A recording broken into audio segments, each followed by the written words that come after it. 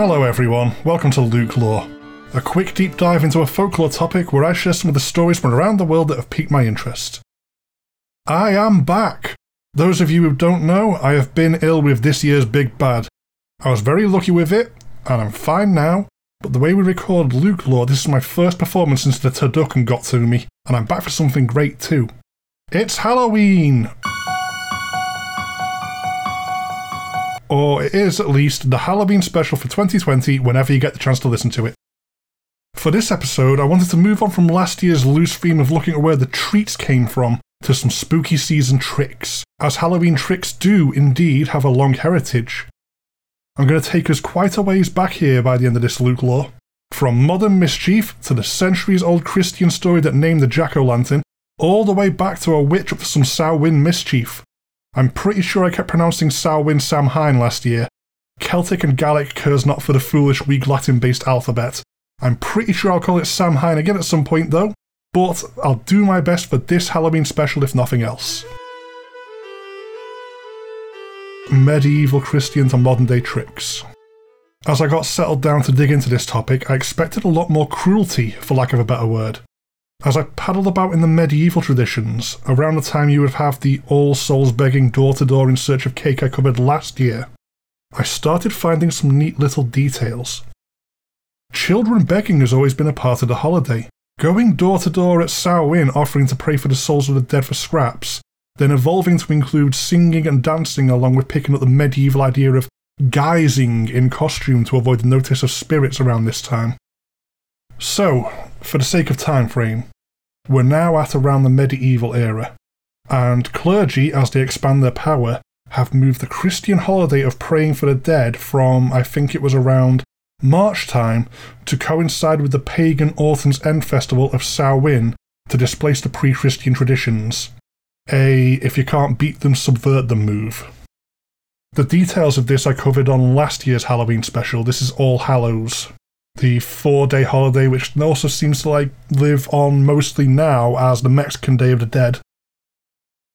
The Halloween tricks were not retribution for refusing to share out some treats though, which was a bit of a surprise to me. TPing a house seems to be a more modern thing, and not just because there wasn't any toilet paper back then. It looks like the tricks were pagan traditions, small spells that would be frowned upon by the church but the children would get up to as a part of the holiday. They were tricks because you were misbehaving playing games you shouldn't. Things like throwing apple peels or eggshells into a bowl to try and find the name of who you'll marry, or looking into a mirror by candlelight to try and see their face. The way I read it, it seemed to be more focused on little girls too, these tricks, which probably didn't go too well as witch panic further started setting in. Not going to focus on that part though, even if we are doing tricks this year, but I found it interesting that messing around with a spirit board this time of year actually seems to tie in nicely with centuries-old trick traditions. The mischief I was expecting to find has always been a part of Samhain though, but it wasn't people to blame. The world of the gods was supposed to be visible to people on this holiday, and what was in that world would look back taking the chance to play tricks on people. This is another root origin of dressing up for Halloween too, as masks were used to hide your identity from the assorted gods and otherworldly inhabitants. Halloween tricks still live on as a bit of fun being had around the holidays for the most part, although in some cases this unfortunately goes beyond festive games.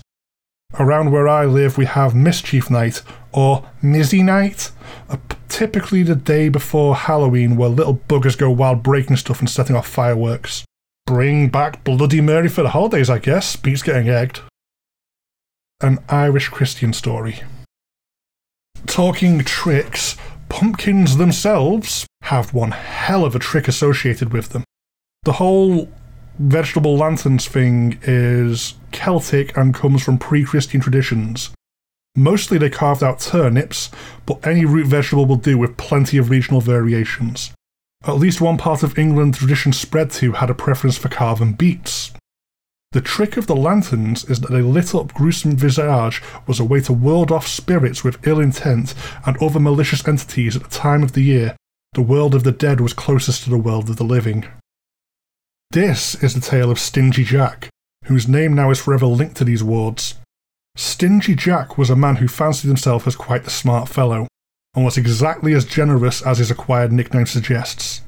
He once got it into his head to invite the devil to drink with him, and so stingy by name because of being stingy by nature, Jack didn't want to pay for these drinks once they had them. He came up with a plan for the devil to turn itself into a coin to trick the barkeep with, which the devil obliged for the sake of mischief. Only once Stingy Jack had the coin, he decided he wanted to keep it, so shoved it in a pocket with a crucifix made of silver inside, preventing the devil from changing back.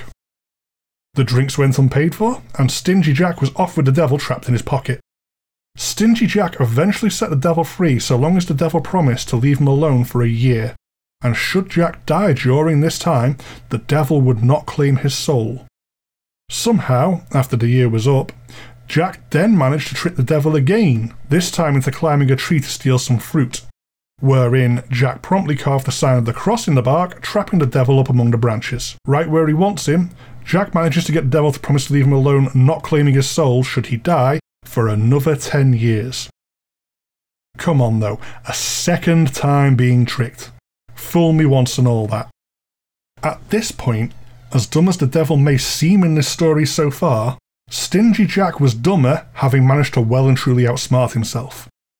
Not long after tricking the devil this second time, Jack died, and from death it was time for a reckoning. Heaven didn't want such an unsavoury soul. Turns out avoiding being dragged to hell is not the same thing as waltzing into heaven.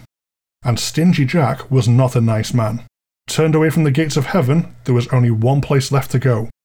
Down, and away from the light. The devil was waiting for Stingy Jack at the gates of hell and ready to gloat. A promise is a promise, and Jack would never be allowed into hell. I'm not sure if there was a long con from the ruler of said hell or not, but the devil gladly gave Jack what he thought he wished for. Stingy Jack begged for something, anything, and the devil gave him a single burning coal before casting him out into the night, never to return.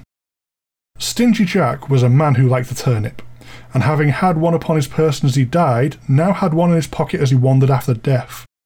He turned the turnip into a sour wind lantern to hold the coal without pain, and walked away into the mortal world as a spirit to never know rest. From this association, and the knowledge that the cursed shade of Stingy Jack himself would be wandering Ireland looking for an unwarded home to try and rest in come Samhain, the name Jack-o'-lantern, Jack of the Lantern, is how we refer to these carved vegetables. As people of Irish heritage emigrated to the Americas, the pumpkin gourds of the New World became a great fit for this tradition. Big, easy to carve, and able to be grown right for the right time, the Halloween pumpkin jack-o'-lantern became an iconic element of the season. We're still in Ireland, but we're going back to pre-Christian traditions. People and cultural traditions have been around a long time.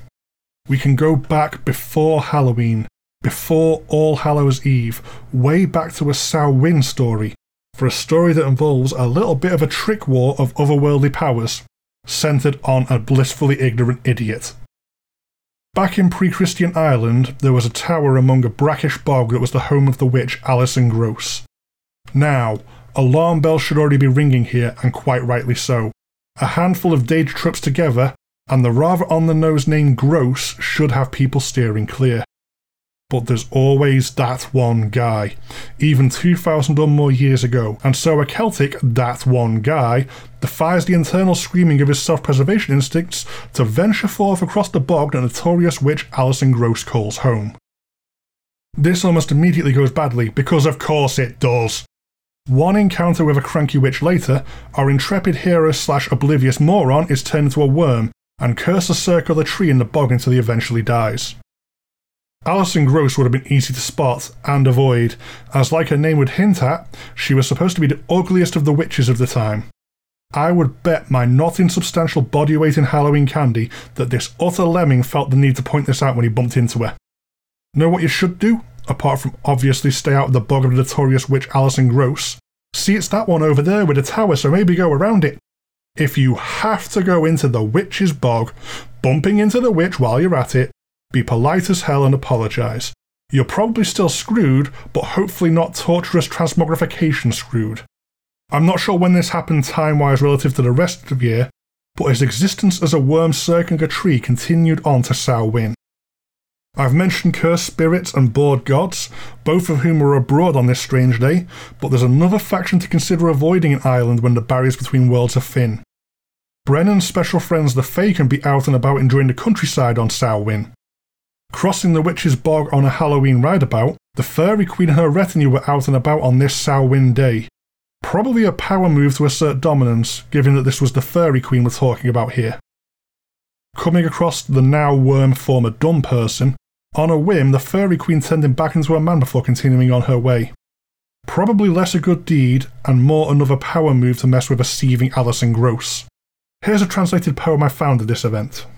Oh, Alison Gross that lives in yon tower, the ugliest witch in the North Country. She's turned me into an ugly worm and garred me toddle around a tree. But as it fell out last Hallow even, when the Sealy court was riding by, the Queen lighted down on a goeny bank, not far from the tree where I want to lie. She's changed me again to my own proper shape, and I no more toddle around the tree. From here, one of two things happened. A lesson was learned, and the moron fled the bog before the Fairy Queen left to annoy a different mortal than Alison Gross, or else he either hung around or tried to cross the Witch's Bog again someday, and a furious, scorned Alison Gross flayed him alive to make a stew. I'm leaning towards the bad end personally, given how dumb this guy was in the first place. Some people just will not learn, and this feels like it was one of them. Very past tense. That is it for this Luke lore. I would like to confirm for anyone who wasn't yet sure that yes, I freaking love Halloween. Easily my favourite holiday. I know this year is casting a long and dark shadow, but as I record this I truly hope everyone is having the happiest Halloween they can. Do whatever you can, even if you have to do it in isolation. Carve up a pumpkin, fire up that lantern to drive away Stingy Jack and any other spectral malcontents, then get some sweet treats and spooky movies on the go. Have a blast! These autumn and winter holidays that have grown out of Europe and now spread around the globe are all about living your life to spite the darkness, and in the worst year of living memory, it's the best possible time for them. Have a fantastic Halloween. I'll be reminding you all again to revel to spite the darkness later when we get to the Christmas special.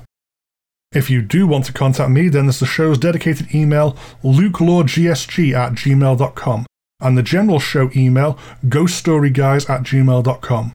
Both myself and the main show are really easy to find on Facebook and Twitter if you want to make day-to-day contact, as well as there being a very active Instagram account a lot of the community gets involved with. If you want to support the show directly, definitely check out our Patreon at patreon.com/ghoststoryguys. It'll get you access to all sorts of GSG goodies at different tiers, my incentive being that Luke Lore episodes go out to patrons early. As ever though, the absolute best thing anyone can do to support the show is to give it a listen.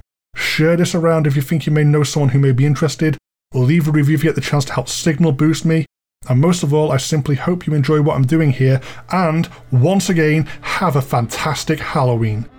Goodbye for now.